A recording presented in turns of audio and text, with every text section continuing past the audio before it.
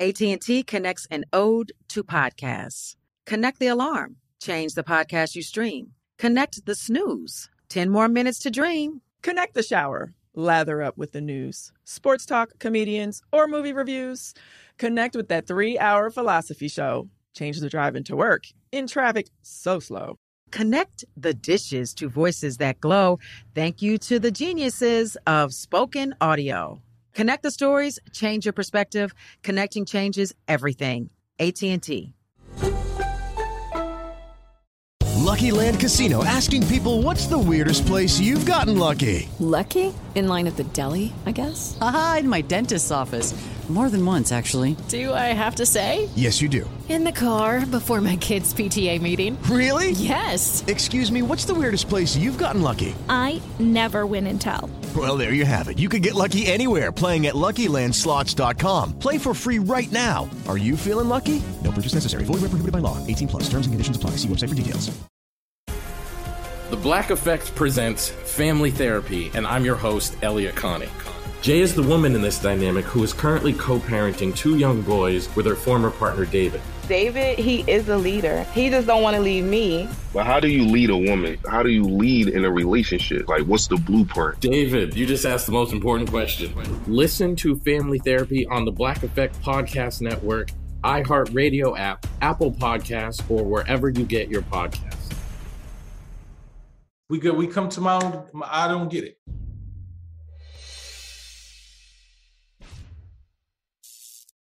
You know, and it's a little bit off of this, but has to do with us Black people. You know, we talk about legacy organizations, and you can't really talk about Black legacy organizations without talking about HBCUs. You know, and unfortunately, I had an opportunity to go to Howard campus a couple of days ago, and I really don't get this situation at all. Like, I am so completely lost. You know, I went to a campus and seen young Black men, young men and women sleeping in tents, sleeping in the buildings, giving me blow by blows of how there's mold in their rooms, how they don't even have Wi-Fi, how they're paying $50,000 to do online classes, how people are just, some of them have been told to come to the campus because they had living and they didn't have nowhere for them to live and they have to sleep in cars. Some of them talking about how the meal prep is so disgusting that you wouldn't even eat it if you was in prison. Like, it was embarrassing because, you know, as a young boy hearing about HBCUs, I never went to one, but I have a lot of friends and family who have been to HBCUs, and I watched School Days, and I wanted to be part of that. You know, I wanted to go to HBCU. So to see that this is the experience of young freshmen and a lot of them saying this, we don't have anything else. We can't fail here. You know, like they saying that they not even giving their courses properly. They don't have the opportunity to excel. They've given up everything. Their mother took out the loans. They put liens on their homes, all type of things to be able to come to this experience and to see that this is what they're going through. They had, some of them had tears in their eyes. We had tears in our eyes just listening to the story. And I really just don't get how the administration at Howard allowed this situation to get to this, you know? Well, let me say that there's a few things on that. Howard's administration, of course, they have heavy load and burden that they have to answer to as it relates to the conditions of the students. Absolutely. Even if they feel that some of it is misunderstandings, overblown, I've heard all types of responses. They need to speak to it. They need to speak to the students directly, not try to isolate 1 or 2 students, but to speak to all the students in an open format that gives them, the students, the opportunity to ask questions, to bring grievances, and that puts the administration in a place where they will respond to what they can respond to, where they will be able to hear and hear without animosity and a jerk to try to, well, we're going to silence you by having you thrown out of school. It would be best for them to show up and get their sleeves rolled up and get into what is happening with the students and walk alongside them to try to fix some of these issues. So with that being said, the reason why I suggest that the administration sort of roll up their sleeves and get in there with Howard is because all of it, everything that's happening is not their fault alone. We have a problem with the funding, the real funding. Yes, granted, $50,000, it's a lot of money from each student for the semesters. But if you go to predominantly white institutions, they are receiving more money and more support from the outside community, which are rich folks, particularly rich white folks with endowments to help these schools succeed. And the resources that they receive from the government is completely different.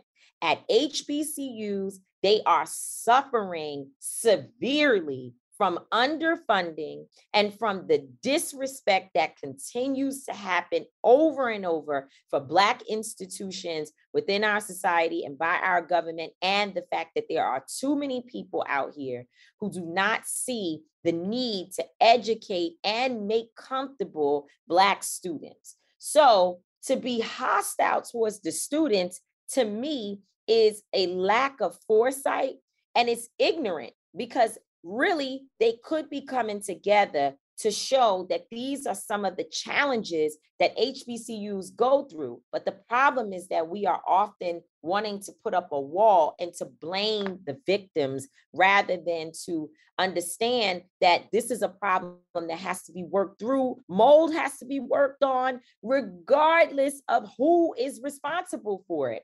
And if Cavaris, which is the company that owns and operates most of the buildings. So people need to understand that at Howard and other schools, they do not own and operate all of the housing buildings, that there are other entities that have been bought in to do that because of the lack of funding within these institutions.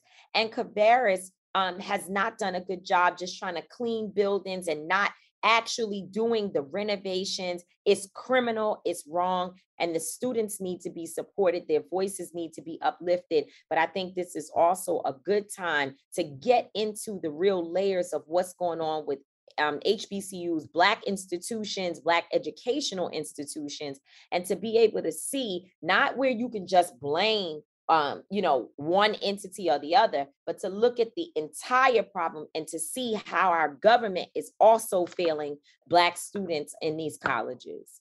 It's a fact, man. That was one of the things that the kids talked. We sat and had a closed forum inside the auditorium in Blackburn, in which we just listened to their grievances, and they have a whole plan. And Cavaris was one of the places that they talked about. And they talked about also how the administration and how it has a contract with Cavaris that they could have broken, but because they didn't want to lose money, they allowed this to continue on. So as much as Cavaris is responsible, the fact that Howard University and who's in charge of the board members and everyone involved in that situation, president, everyone involved in not breaking this contract, is when they see that it's not being handled properly, they also have to take some responsibility. And like you said, they should be sitting out there with the kids saying, none of our kids should have to sleep in rooms with mold in it, So period. Exactly. They should be saying, they should be together with the students saying this is outrageous. Yeah. But what's happening instead is that every single day, the story is getting worse for the administration. Now I saw that the president, they have a sign, they got a big old poster, and they have the president, his picture on it. It says, I got it. What? Oh, you have, yeah. So unfortunately, that's what's happening, because there is a level of hostility that, it's unnecessary. But hey, they'll figure it out.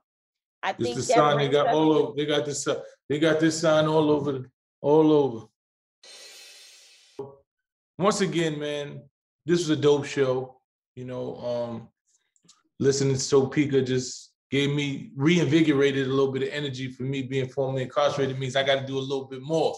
You know, she's out here, all of these programs and, you know, paying it forward.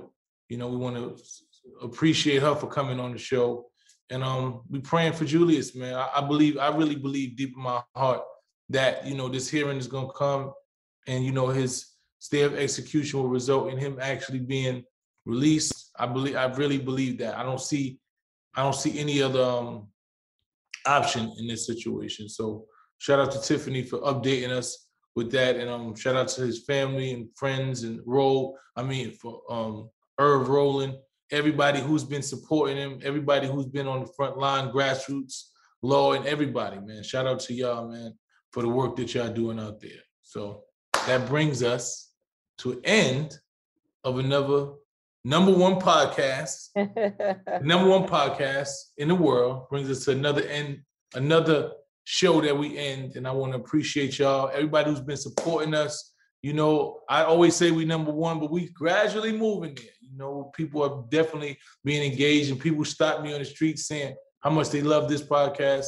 Just know that we appreciate you. If you have any suggestions, tell us things that you want to see, you want to hear, things you don't like, things you love. You know how much you hate me or love me, whatever. I take all of it, man. We want all of the feedback. Go to Street Politicians Pod. You can leave suggestions there on Instagram for anything that you want to see or hear. You know, if you like Tamika's hair today, you can let her know. You know, we want all of it, everything you got, man. So once again, I'm not gonna always be right. Tamika Mallory will not always be wrong, even though most of the time when it's between me and her, she will. But we will both always, and I mean always, be authentic. Yeah, peace. Salute. Listen to Street Politicians on the Black Effect Network on iHeartRadio. And catch us every single Wednesday for the video version of Street Politicians on iWomen. AT&T connects an ode to podcasts. Connect the alarm. Change the podcast you stream. Connect the snooze. 10 more minutes to dream. Connect the shower. Lather up with the news, sports talk, comedians, or movie reviews. Connect with that 3-hour philosophy show. Change the drive into work in traffic so slow. Connect the dishes to voices that glow. Thank you to the geniuses of spoken audio. Connect the stories, change your perspective. Connecting changes everything. AT&T. Hello, it is Ryan, and I was on a flight the other day playing one of my favorite social spin slot games on ChumbaCasino.com. I looked over the person sitting next to me, and you know what they were doing? They were also playing Chumba Casino. Coincidence? I think not. Everybody's loving having fun with it. Chumba Casino is home to hundreds of casino-style games that you can play for free anytime, anywhere, even at 30,000 feet. So sign up now at ChumbaCasino.com to claim your free welcome bonus. That's ChumbaCasino.com and live the Chumba life. No purchase necessary. VGW. Void where prohibited by law. See terms and conditions. 18+. The Black Effect presents Family Therapy, and I'm your host, Elliot Connie.